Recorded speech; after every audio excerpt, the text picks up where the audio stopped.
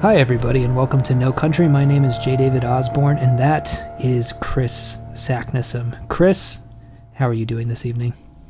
I'm very well, fit and ready. I even got chatted up by a lovely-looking gal at the swimming pool, so I'm feeling good. Excellent. That's always good to raise the spirits. You can't go wrong with that. Chris, we are doing something very exciting today, diverting from our normal format slightly.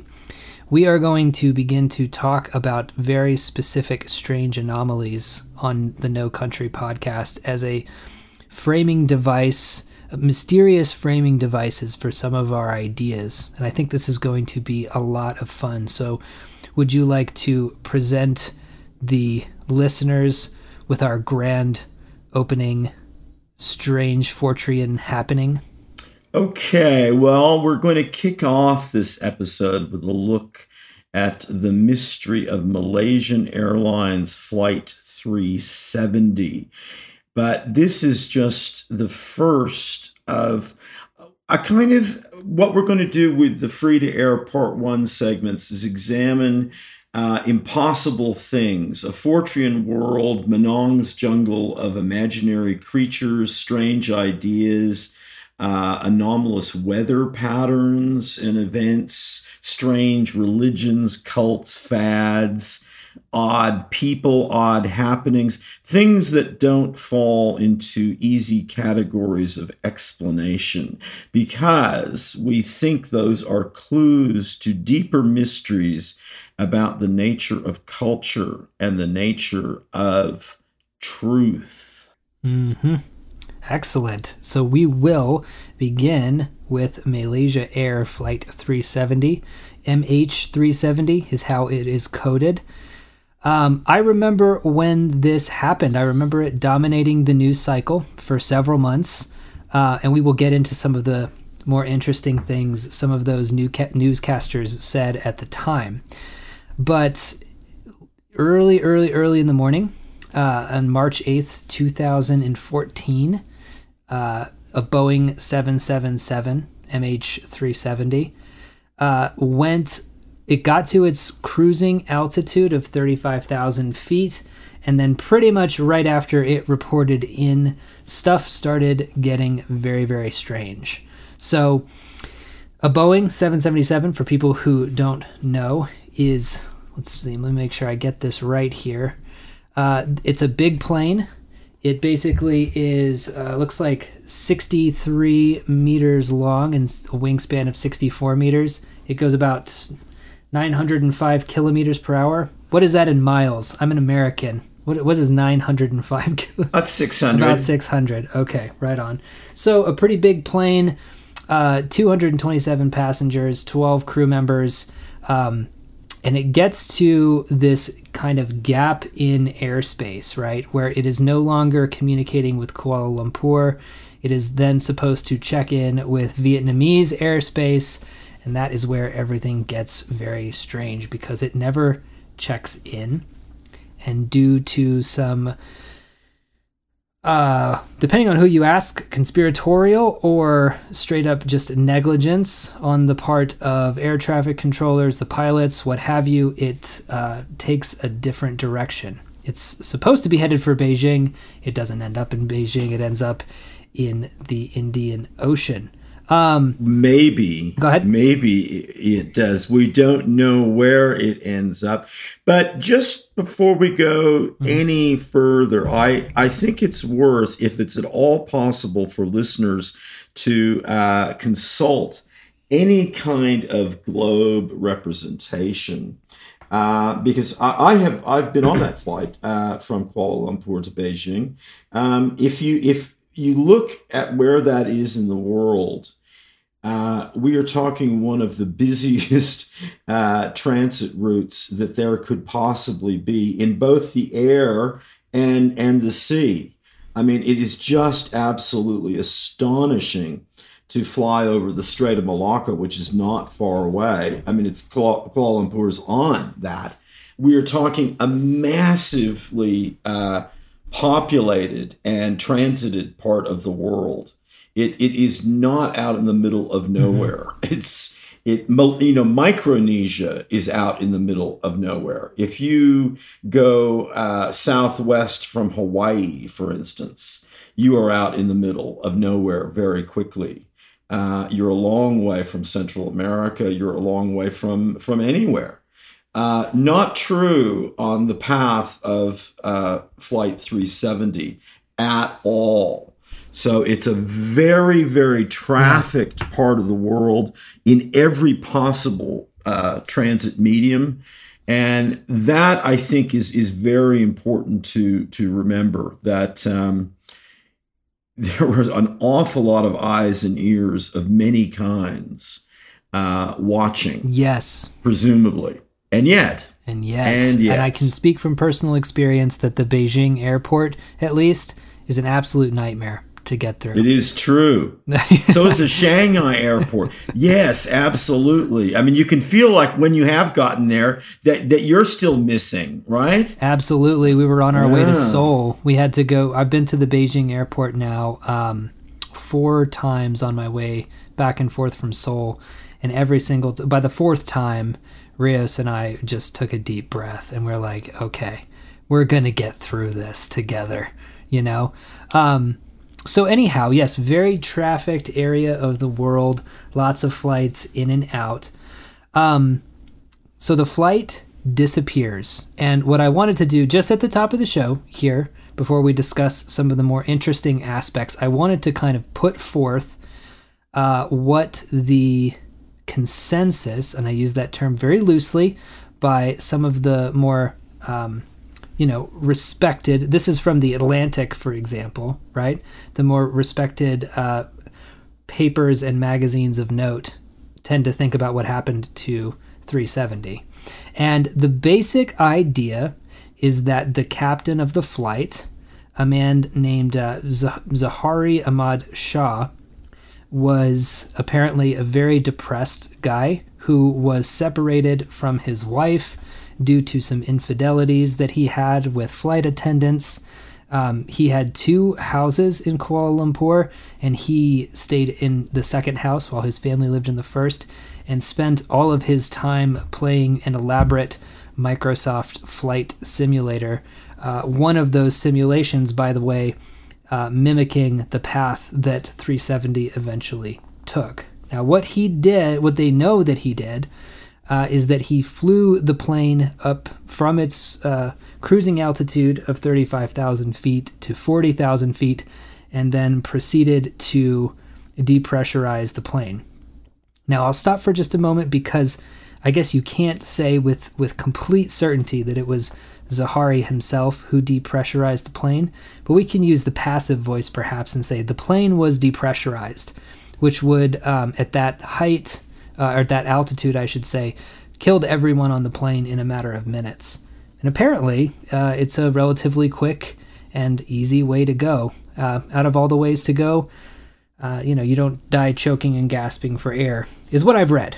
Anyhow, once that happened, he or somebody took the flight back down to its cruising altitude. At some point, the cabin was repressurized, and it took this kind of zigzag pattern back and forth.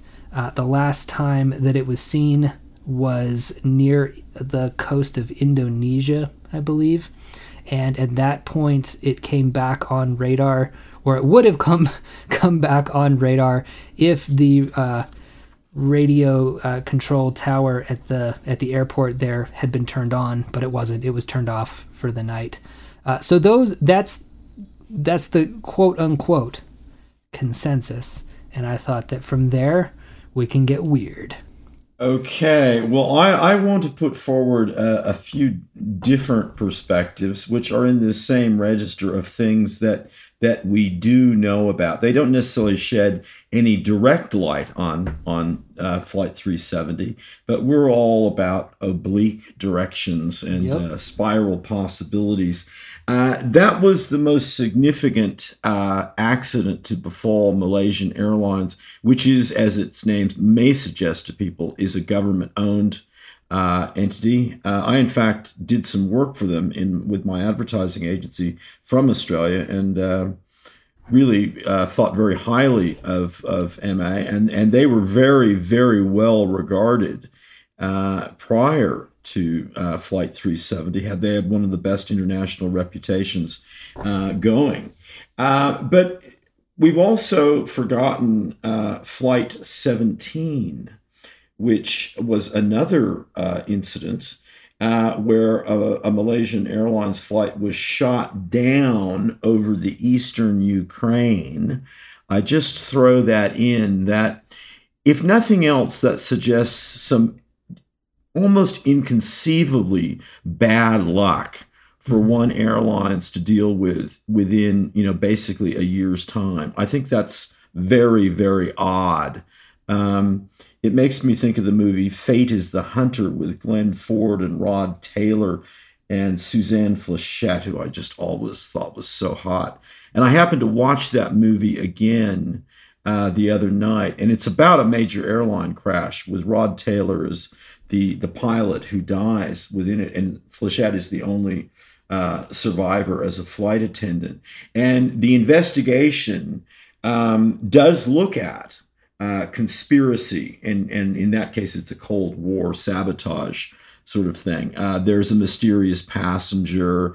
There are other explanations, and there's mechanical failure, of course. But very, very quickly, the story turns on pilot error in this case, rather than pilot malfeasance directly. But when we look at the captain's involvement in this, it seems very shaky to me. He was a Malaysian pilot of some real experience. I think a lot of the mental health, personal issues investigation after the fact seems very tenuous to me. But we could look only a year later at an obvious and very explicit suicide flight by Andreas Libetz as the pilot, crashing the Germanwings flight 9525 in the Swiss Alps en route from Barcelona to Dusseldorf. Now, there is a very clear example, and there are several others if you go to investigate that. In the past, when there has been any evidence truly of pilot suicide as being the cause of a major plane crash, the evidence has been undeniable. Undeniable would be the term I would use. So I just throw that out there as one possibility. The other thing which did strike me a little odd, and I'm not saying it's the only thing, but it's another factor, another piece of the puzzle that isn't mentioned, is the cost of a Boeing 777. They're not just giving them away. What would listeners guess would be the list price? David, do you have an idea? Well, I do. I'm going to give a second here for them to think about it. It is several $100 million at least, correct? Yes, it is. But you do admit that you were surprised when I told you the amount wasn't. Okay. Mm-hmm, right. Mm-hmm. Well, yes, it's in excess of $400 million. Yes. Now, that's a pretty substantial robbery if you want to look at it in those terms. And I'm not saying that's the sole cause or in any way part of the equation, but I think it has to be a factor. When you're examining this from the investigative approach, any piece of the puzzle, any piece of wreckage is significant. And I think that should be thrown into the mix. So those kind of position the things that were known about at the time and were discussed heavily at the time. And the other thing that I think is so important to mention is that in terms of media analytics, we have a story here that is very special in modern times for the degree of dominance of mainstream media worldwide, the length of time, the total coverage versus the complete disappearance of it as a media story. I mean, it may come back from time to time, but really it has vanished off the radar again. And I think, to me, that is something worth studying from a cultural point of view of how something could be so important and pique such interest for clear and obvious reasons across many registers and ranges of reference, and then disappear. Yeah, no, absolutely. And those mainstream media outlets had some interesting theories for sure. Theories ranged from everything from alien abduction to the Bermuda Triangle to good old Don Lemon of CNN, suggesting that perhaps the flight got sucked into a black hole, which I like, and I think the news should return to. I think all of this stuff about following the science is level-headed and completely boring. I think we should go back to these kind of ideas. Why not, Don? Why not? Maybe it was maybe a black hole opened over the Indian Ocean, and Malaysia flight is, maybe they're now living in a kind of, Lost, like as in the television show Lost type time warp. Maybe they're in a lost world situation at the moment. Who knows? Well, I think we have. Well, for starters, it's there's no harm in thinking like that, because no one is providing much science and real clear, rational evidence explanation for what happened. So a little bit of speculation isn't really going to be distracting anyone. I think it's what is remarkable is just how much resonance with pop culture mythology the event does have. Certainly Lost as one of the most important television shows and greatest disappointments, I think, of the last 20 years, but certainly a huge budget show that created its own mythology and had a cult following. Multiple Twilight Zone episodes, the Odyssey of Flight 33 that does go back in time. They first fly over Manhattan and there's a brontosaurus there. And then they go through the barrier, whatever it is again, and they almost get home, but it's the World's Fair of 1939 and they're not really ready to handle a wide body jet landing. They have no idea what a jet is at the radio tower. There's a great episode called The Arrival about an airplane accident investigator who's obsessed. I think it's one of the better original Twilight Zone episodes that doesn't get enough coverage. And then my personal old Twilight Zone episode favorite, And When the Sky Was Opened, which actually has Rod Taylor in it too. So there's another little connection there.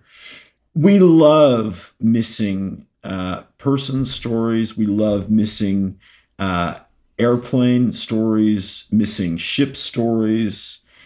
I think it's pretty hard to not have your interest just sucked out of you like a jet turbine when you hear of this kind of thing. And I wonder if there weren't an awful lot of people like me, because I was just obsessed. I had an entire wall covered with old style newspaper I would get, and I was printing out stuff. I just couldn't get enough of the whole story. And one day when I was sort of pinning up something on the wall, I asked myself, do I really want an answer?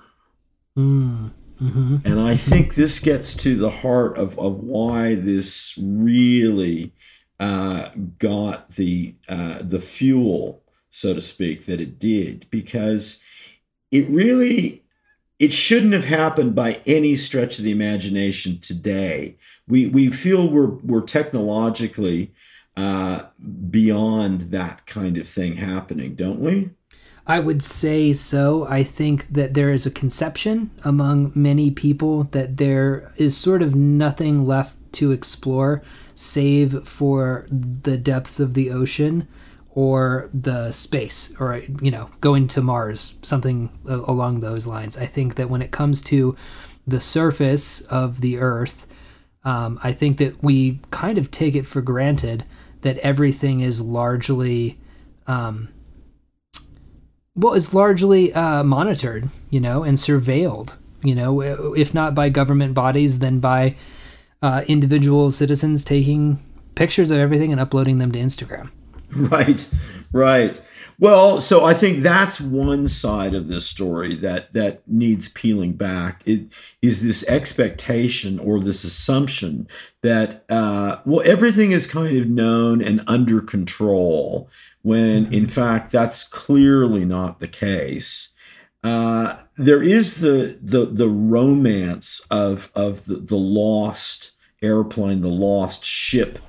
I think we can go back to the amazing story of Amelia Earhart, who I think is someone who's kind of a hero to a lot of people. I mean, she, as a reminder, she was the first female to attempt to navigate the Earth in an airplane.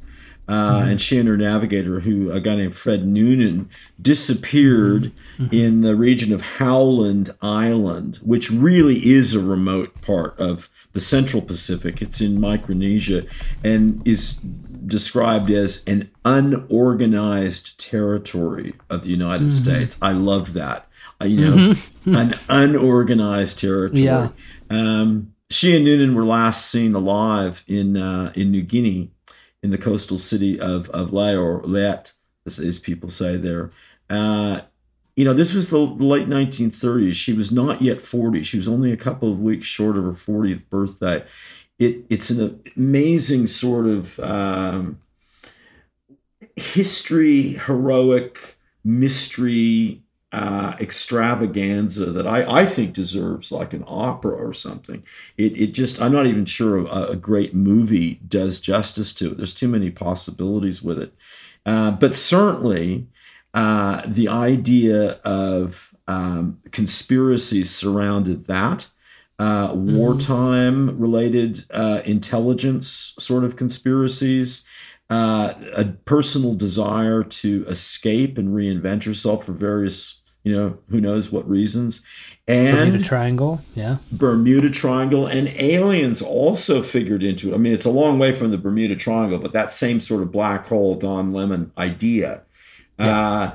And there were and remain lots of speculation about what happened. And also now the beauty that really it seems impossible that will ever be resolved. I think it would be very unlikely for any piece of evidence to come forward now in that part of the world that would conclusively demonstrate anything. But it remains a haunting possibility.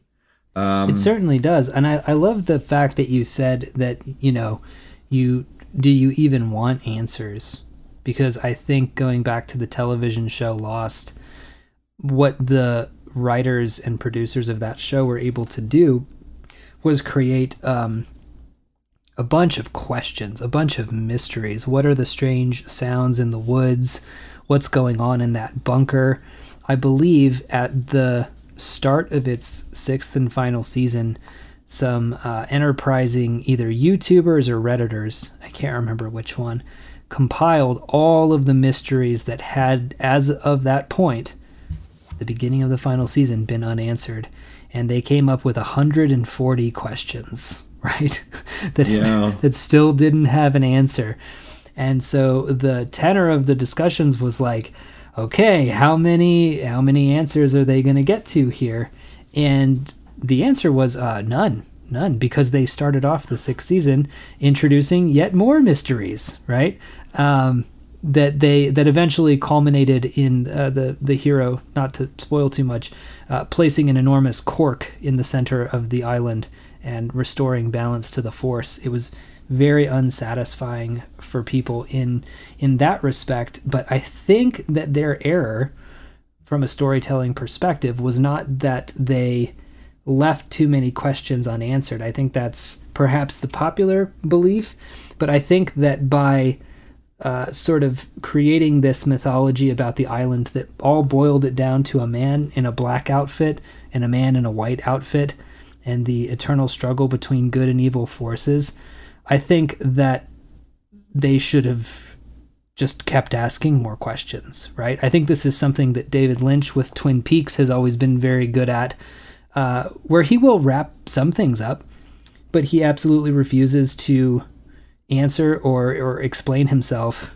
about some of the other elements of his plot. So there's an element of us liking the fact that there will never be conclusive answers to some of this stuff. Well, I think you're being far too polite to the producers and showrunners of Lost, and I certainly don't disagree with you. But I was an adamant fan. I felt like we'd have watch parties every week. Nerd alert, by the way. But friends and I would Rios, me, and some of our friends would get together every week and watch the new episode of Lost through the 5th and 6th seasons. Okay, I even thought it made a 7th season, but in any case, I think their betrayal of fan expectations and hopes is the greatest failure on really mainstream television that I can think of. It was just a complete debacle. And I think where they went wrong was their insistence on this Bible behind the show, as TV people say, a very well worked out mythology, which no one really asked them for that. They could have just kept that quiet. But I think it was obvious very early on that they didn't really have that mythology. They had no idea. They were making it up as they were going along. They just didn't have enough continuity to really keep track of that. And in the end, they really didn't have a mystery to reveal. It was I thought it was quite pathetic. But I do wonder if the problem, as you say, lies in the nature of an answer to the mystery, that maybe any answer would have been deficient, and a diminished version of any kind of wild speculation that fans would have engaged in. That could be, and that may be the secret to Lynch's success, of simply not having that clarity and not claiming to, of leaving things highly ambivalent and ambiguous and just sometimes bizarre. There's a certain feeling you get, whether it's watching the we'll say the final season of Lost and Twin Peaks: The Return, when you start getting to the final episodes of those series, and you begin to it begins to dawn on you, oh yeah, Lynch spent about he spent pretty much the whole show with Kyle MacLachlan's character as either the evil twin or the kind of idiot dunce who can't talk, this kind of weird slapstick comedy thing, and you sort of get to the end, and then Agent Cooper reappears at the end of episode 16 out of 18, and you realize this isn't gonna wrap up the way that I was hoping it would. To change gears really quickly and to put another point on your potential hijacking / robbery heist angle of the disappearance of 370. The cargo of 370 was very interesting. There were 221 kilograms of lithium-ion batteries, and there was 5 tons of mangosteens, which grows in Thailand. And a single mangosteen in the U.S. I think sells for about $15.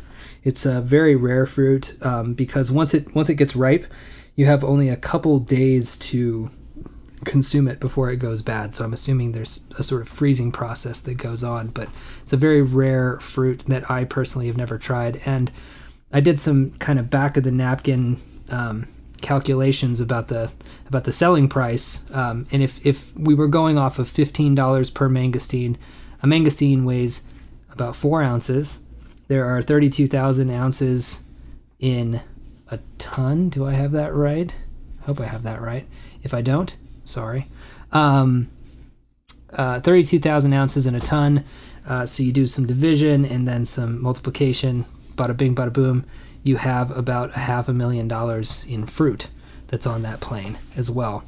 So weirder things have happened. Stranger things have happened. If you're selling if you're selling a plane that's either going to be stripped for parts or used for something else, and you're including 5 tons of a very rare fruit and a whole shitload of batteries. Again, weirder things have happened, I guess. Well, one way to consider this, I mean, I'm a huge, I'm just fixated on airplane crashes and mysteries. When I lived on Lake Washington, which they often call the Lake of Lost Airplanes in Seattle, there's a lot of smaller aircraft and seaplanes that have gone down there, and it's a very deep lake. I live now near Lake Mead in Vegas, and I'm going to go diving around where Howard Hughes crashed a plane. There are a few interesting plane crashes, and as the lake gets a little bit drier, some of these wrecks are easier to find. And of course, time in Melanesia, I mean, it's littered with some of the best diving in the world, wreck diving in the world for World War II aircraft. But then just around the corner from me is Potosi Mountain, where Carol Lombard, the wife of Clark Gable and a famous actor in her own right, she crashed in a TWA flight. So there's always something kind of, I mean, there is the tragedy of these accidents. There's the question of the last minutes. And I've always gotten very interested in the black box flight recorders, which if you know, there's of course nothing black box about them at all. It's worth checking out what a flight recorder actually looks like, because we often hear about, the experts and the investigators are searching for the black box. But if you don't have anything like that, any real evidence of what happened, then you really do have a mystery. And in defense of Don Lemon and the Alien Black Hole Brigade, I think there is a kind of natural tendency that way, because really, isn't that rubric simply, well, we really don't know, something beyond the normal, something therefore, I think the word supernatural has to come in. If you just look at that word and don't get involved in the spookiness of it and all that stuff, and just say, well, what does supernatural mean? And as in also, what does metaphysics mean?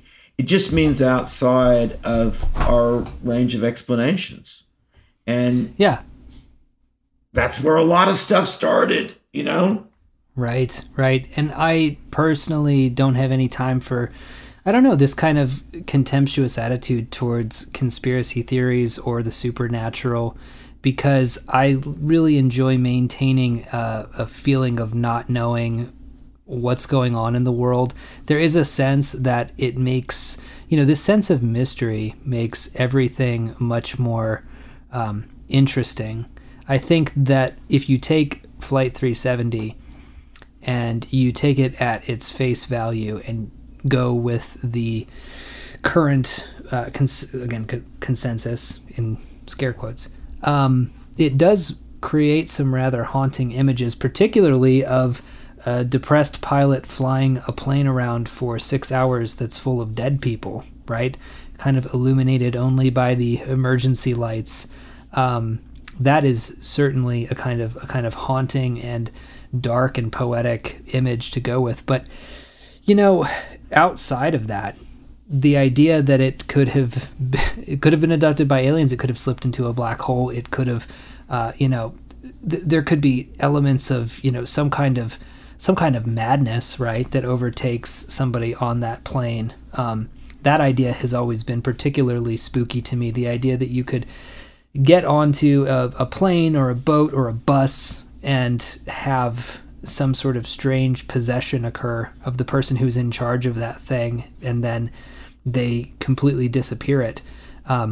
These are all ways of engaging in a metaphorical and enchanted sense with the greater unknowns that we experience every day, which can be both positive and negative, I suppose. Well, there's a lot going on there. I think it is important to try to, and one of the reasons why these things are so intriguing is that our minds, however consciously or not, we do project them out into trying to imagine what it was like being on board that plane, because a fair number of us have been on a lot of planes, and we wonder what could happen. And it is a very strange, I mean, it's one thing to be on a subway train in New York with a bunch of strangers, but people come and get off, and they come and go, and it's weird things can happen, but you're not so trapped with them. And when you're flying over water, you're flying internationally with people you don't know, it's a strange situation. And, you don't see the captain, you hear the crew's voices. They do announce that. I mean, there is a lot of talk today about, completely automated flights. One of my friends who's a pilot is saying that the robotic aspect of this is inevitable because we're simply not training enough people to really be human pilots in the future. And the aircraft themselves may change to the point where that's even going to be harder to meet in a training educational sense. So it may be inevitable that we will have unmanned pilot crews, which to me that seems really scary. I mean, I understand pilot error. Yeah, pilot error is always there, and we have pilot error in our own lives. We don't think of ourselves as pilots perhaps often enough. But I don't like the idea of being on board anything, particularly not over water, with nobody behind that door. That is a very strange thing. I mean, would you want to be in that kind of a plane? Would you want to take a flight like that? Absolutely not. Okay. Absolutely not. Not just that. I'll go one step further. I don't want to get behind the wheel of an automated car. Which, by the way, they are currently. Your friend has a good point, but is very optimistic about flight, and perhaps because it is an airplane, and you're not in bumper to bumper traffic in Los Angeles or something. Perhaps it's easier algorithmically to program it to do that. But I've heard whispers that amongst the Tesla employees that Musk is planning on actually giving up on automated driving as a feature for future Teslas because there's just too many crashes happening. There's too much to account for. It's apparently easier to go to the moon than to program a car to drive autonomously, which is really funny when you think about it from a science fiction standpoint. The things that are coming to fruition, right? Things like phones and satellite technology and billionaire space flight, and then things that just turn out to be beyond the realm of artificial intelligence to really master, which is the automated cars. So it's kind of funny to look at a film like Terminator and think, well, the machines can't take over anything. I mean, we can't even get a Honda Civic to drive down the street without driving over a bridge. The machines have quite a ways to go before they can orchestrate a full takeover in that way. It's interesting that you mentioned that. I came across something that it's a manuscript that I downloaded. Well, it was a published book, but it appears just on screen as just a file. It's an anthology edited by Alvin Toffler. Remember him? He was famous for Future Shock, and that's a very interesting book to revisit. I did that a couple of years ago, and I was very surprised. It was I remembered it as being a hugely popular, number one best-selling book of its time, and I kind of forgot how seriously it was taken and how seriously it was written and conceived. And Toffler was no fool. I mean, some of those predictions haven't come to pass, but there's a lot that's very interesting about what he did. But in this anthology that he edits, there are some very major science fiction writers and futurists. And Arthur C. Clarke has a very interesting essay there where he looks at inventions that were speculated about and proposed in fiction or popular culture generally, and those that have come to pass and those that have resisted execution or implementation, and may do so indefinitely. And it's a very, very interesting way, because he lays it out in the form of a table, and it's very, very clear. And you think, wow, that really is interesting. Yeah, there are these things that came to that I would have never thought, and then over here there are some things that you think, oh yeah, that sure, that would have been obvious, and no, they're still not around. So I think that to link back to Flight 370, this is again a big kind of allegory about how our expectations about technology and therefore the influence on our knowledge of the world and what is possible, how those may not really always be, on the money, how a lot of things may still slip through the cracks. Mm-hmm. One of my favorite predictions that never came to pass, just in passing, is the jetpack. People say, oh, we were promised flying cars and jetpacks. It's like, buddy, people can't use turn signals. With the jetpack, I mean, you could do a jetpack, and I've seen some very cool people who've done jetpacks on water, where there's a kind of a hose hooked into the. They do that here on Lake Las Vegas. It's crazy. It's cool. It's really. I mean, that's neat. I would love to do that one day. But the kind of everybody has a jetpack kind of thing. You would be eating dinner with your family, and somebody would crash through your window and become a big mess by the fireplace, and that would happen very, very often.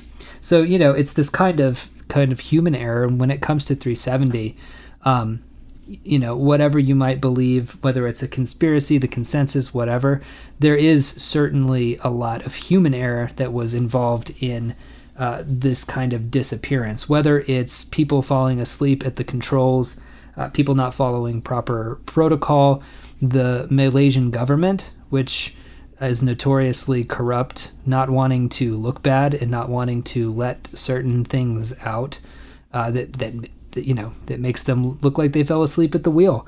This is all a part of how the information was presented to the general public that that deepened the mystery. Apparently the Malaysian government had information about the trajectory of the plane, and how eventually they allegedly found some pieces, and by they I mean a guy named Blaine Gibson, who kind of took it upon himself to find a lot of the stuff. They found pieces washed up in Mozambique and Madagascar to the west. But the government had people going further east to look for the wreckage for some sort of inexplicable reason, having people think that the flight instead turned north towards Kazakhstan was another big kind of wild goose chase that people were sent on.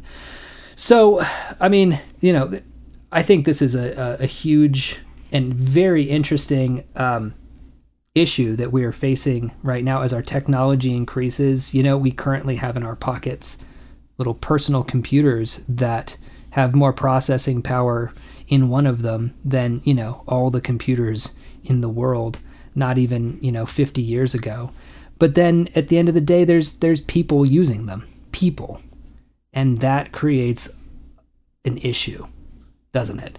Well, it does, and this is something that I want to kick off with in the second part, Behind the Paywall extension episode, about how things can be true and not true simultaneously, of how a real collision and schism between possibilities is revelatory of some issues of culture and maybe a larger reality that we should really pay attention to when something can, because we do have such amazing technology around us, and we are so well monitored. I mean, our cell phone companies know exactly where we are. I've got a beacon in my car that is there for car insurance purposes, which identifies where I am. So we live under this, many people I know have a kind of paranoia about being constantly observed, and as if there's nowhere off the grid. And every once in a while we get these reminders that no, the world is still a very big and mysterious place. But we don't seem to have any real marriage between our international protocols and political capabilities and our technological interrelationships. There seems to be a real disconnect there. And there was across Flight 370's route, there really should have been a seamless transition of signal that would have kept that airplane, on the map the entire time and in contact the entire time. So there are some very strange moments of the disconnect between the human element, and that means the institutional, different national elements involved, not just the individuals, but also the technology. But you would have to say that if there was a human intentionality here, it was somebody who was really on top of a lot of different games, not just flying the aircraft, They had to have a lot of, they effectively had to have people on board, so to speak. Not literally on board, but because an awful lot of strange things happened for that plane for us to be in any doubt about its route after its last handshake, its radar handshake and radio handshake. But one thing that I do wonder about is those pieces of wreckage on the African coast. As far as I know, Boeing never formally acknowledged those and identified with them conclusively. And I would have said that, if I wanted to, find out if a piece of equipment was authentic, I would go to the people who manufactured it. And I'd say, look, surely you have some way of identifying anything that, has come out of your factories. And I don't think that happened. I think it's very, very, it's another peculiar element. Right. And I think that you touched on this, but when we talk about, there's this kind of triangle, and on one point there is, mysterious supernatural anomalies. On the other hand, on the other point, there is human incompetence. But, for people who eschew things like the paranormal and conspiracy, there's that third tip, or not eschew, but who actually go towards this sort of malevolence is the other tip, which is, intentional human tampering with these kind of things. I'm just going off the top of my head here, but it's not hard to imagine that a captain like Zaharie might have some kind of deal with some government that doesn't want people to know where the plane went, right? Whether that's something as simple as a high-up government official who's looking to sell a plane, whether that's for parts or for personal use, to somebody who's looking for a discount. You would think, oh my God, 227 passengers were killed doing this, and 5 of them were children, and then pretty much an entire family got wiped out there. Someone's son, his wife and their young child, all killed to do this. But when you think about the depths of human depravity and how many people are killed every single day for less than the type of money that we're talking about here, I think it really can't be overstated that malevolence and direct human interaction could be a part of that, because people who look away from conspiracies, they always go towards human incompetence. This happened in discussions that I had with people about everything from the Epstein murder, maybe suicide, maybe, to things like 9/11. And the whole idea is that the conspiracy angle would take too much coordination and communication, and people just don't communicate and coordinate that well. I have a friend who is a civil servant who, works for the city of New York, and he tells me, David, if you saw how my office ran trying to get simple tasks done, you would never believe another conspiracy theory for as long as you lived. And yet, things like MK Ultra existed. I mean, there are confirmed conspiracies that have happened. I think most people, if you were to ask them, would say that something fishy is going on with the JFK assassination. Yeah. So it's this balance, right, between human ineptitude and conscious malevolent actors with agency who are trying to advance some kind of goal. And I just have the perspective on certain elements of humanity that people will do almost anything for power and wealth. Wealth up to a certain point, and then after that it becomes about power. And I just don't put anything past people. Well, I think that's a very reasonable point of view to have in this day and age. And I think that is one of the hallmarks of what modernity has become, particularly under the influence of mass communications, which is perhaps its most notable feature. And to a large extent, the mass communications view of anything is what our view is, unless we do adopt a conspiracy theory approach. I mean, that's almost the definition now of what a conspiracy theory is. It's something that is a digression from the mainstream media narrative or explanation of something. But then, of course, the mainstream media often uses conspiracy theories to boost circulation and engagement and gives them more credence. So we're trapped in this hall of mirrors, never really knowing what's going on.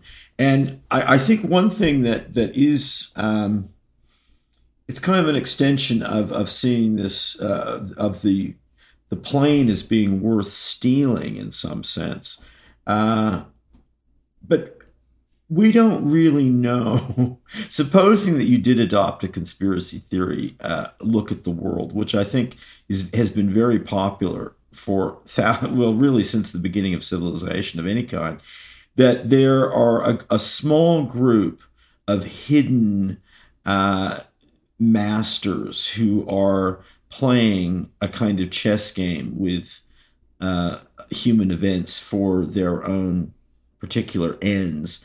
So therefore, the idea of trying to interpret any one move they make, it could be very difficult because we don't have an idea of the playbook of what's really at stake or what's going on.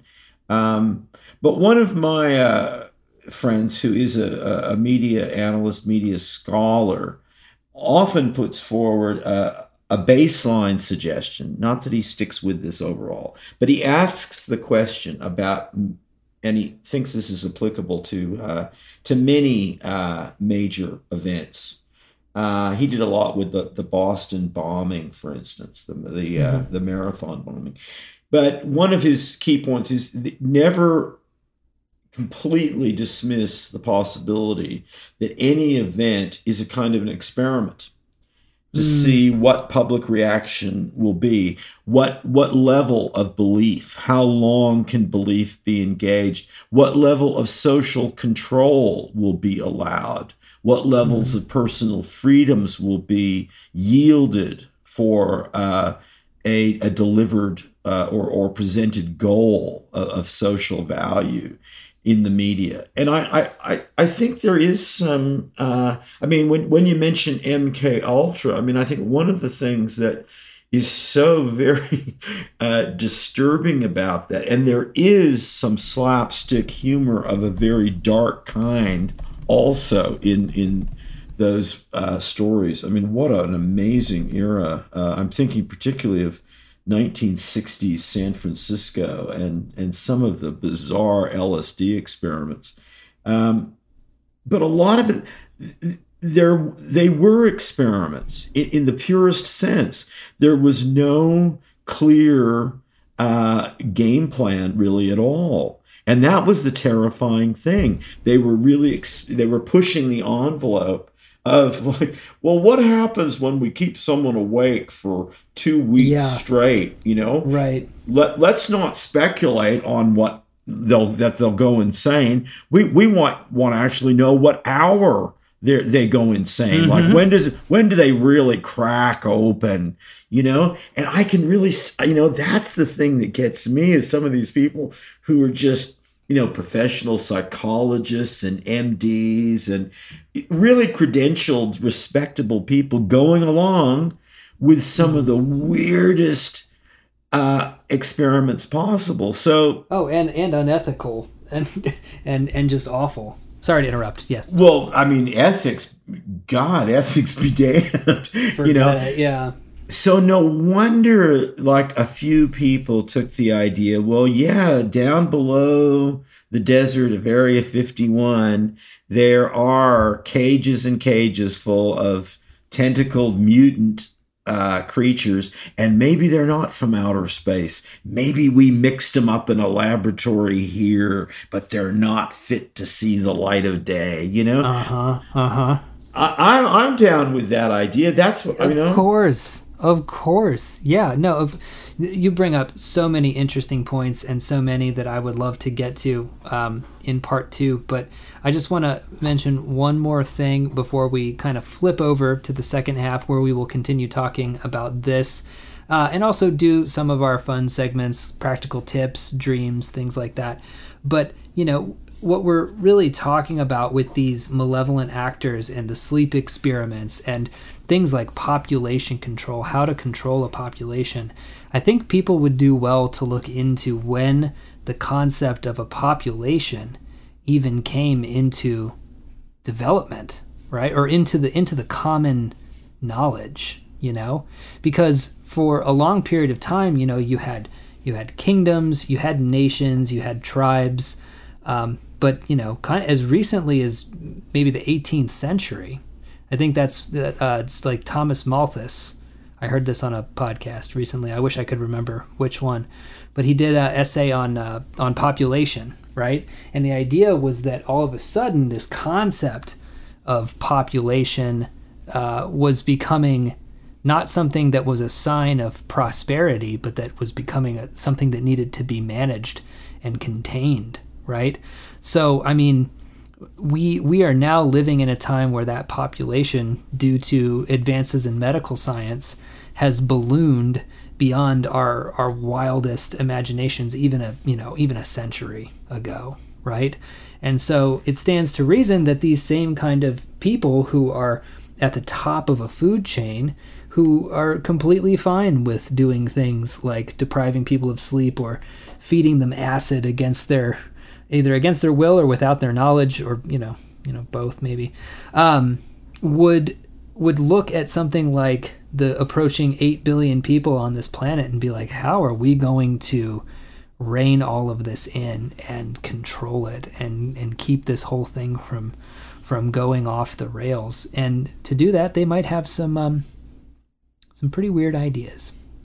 And some weird ideas that might not appear to be connected to that project. I mean, I think that anyone who has any experience with a game like chess, and chess specifically, knows that, I mean, one of the interesting things about it, and it's fascinating on multiple levels, which is why it has attracted the huge international historic interest that it has, is that a lot of times the strategy isn't immediately apparent. And even to people who are really, really skilled and deeply experienced, there's a lot of depth to it.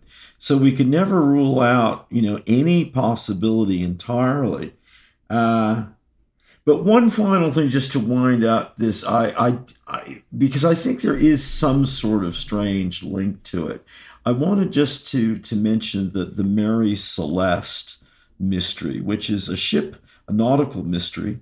But like Flight 370, it really has never had any explanation, and I think that's one of its great appeal. It's that it's very difficult to find a real resolution, although there are some very definite theories. People may remember it was a merchant brigantine ship that was found abandoned, deserted, ghosting along off the Azores Islands, so between Europe and Africa in 1872. And no one knows what happened. But the thing that I find interesting, and this ties back with how the media treatment of Flight 370 is so important. A young Arthur Conan Doyle, this is way pre-Sherlock Holmes, wrote a sensational fictional account of this, which some people may be familiar with, called J. Habakkuk Jefferson's Statement. And it was published anonymously in Cornhill Magazine in 1884, which was a big publication for the young Doyle. It is one of the wildest things you can ever read. I mean, it's not necessarily well written, but it is a bizarre look at an interesting imagination well before he'd hit his stride. But what is peculiar is that every single aspect of the story really is completely abandoned, like the ship, or changed dramatically. And that became what a lot of people think of the story, including the change of the boat from the Mary Celeste to the Marie Celeste.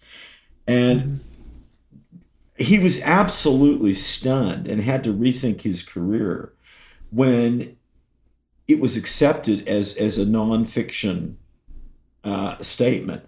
And that's surely one of the big issues of our time today. Is it a memoir or is it a novel? You know, did this really happen? You know, is it real news or is it fake news? Is that a real unicorn you're thinking of? You know, we're trapped in these weird contortions of mirrors about information and truth. And maybe what these mysteries give us is just the enjoyment of something that doesn't fall into the grid where we may feel that we're trapped. You know, my insurance company may know that I'm not driving right now, but nobody knows what happened to Flight 370, you know? I take a little heart in that, you know? That makes me feel a little bit less locatable. Absolutely. Well, with that note, folks, we hope that you will join us over on the Patreon side. We're doing some cool stuff over there. Check it out. Give it a look. Try it out for a month. See what you think. We're posting blog essays. We are going to have a book club. We're going to have, happy hour with Chris, courses. All sorts of really cool stuff are happening over on the Patreon side. And if you subscribe this month, you'll get access to a back catalog that has now reached, this will be the 11th Patreon episode. So a lot of bonus bang for your buck for that first month and for the months to come. So see you on the other side. And one other little thing, which is just, we've got to keep reminding people, we have introduced an ongoing contest element, and we'll have quarterly awards of some special prize, both for part 1 and for part 2. But unbeknownst, well, no, we're telling you, so you're beknownst. David is given an assignment for each segment. I give him a choice of 5 words, and he has to choose 2 that he has to use somewhere along the way with a degree of stealth and cunning that I'm very pleased to see is really, it's growing each time. We just started this, and I can see that David has already mastered a level of duplicity and finesse, just natural finesse that you can just see him, swerving through this with tremendous grace. But anyone who can pick out a key word, so he uses 2.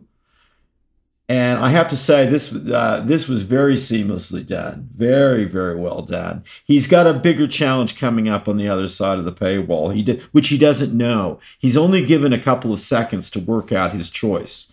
So there is an extra challenge to this. But people who do follow this little segment, I have something very special picked out as an award. And I think we will have, what do you say, they have quarterly roundups of people who have a shot at what you've been trying to pull past us? Totally.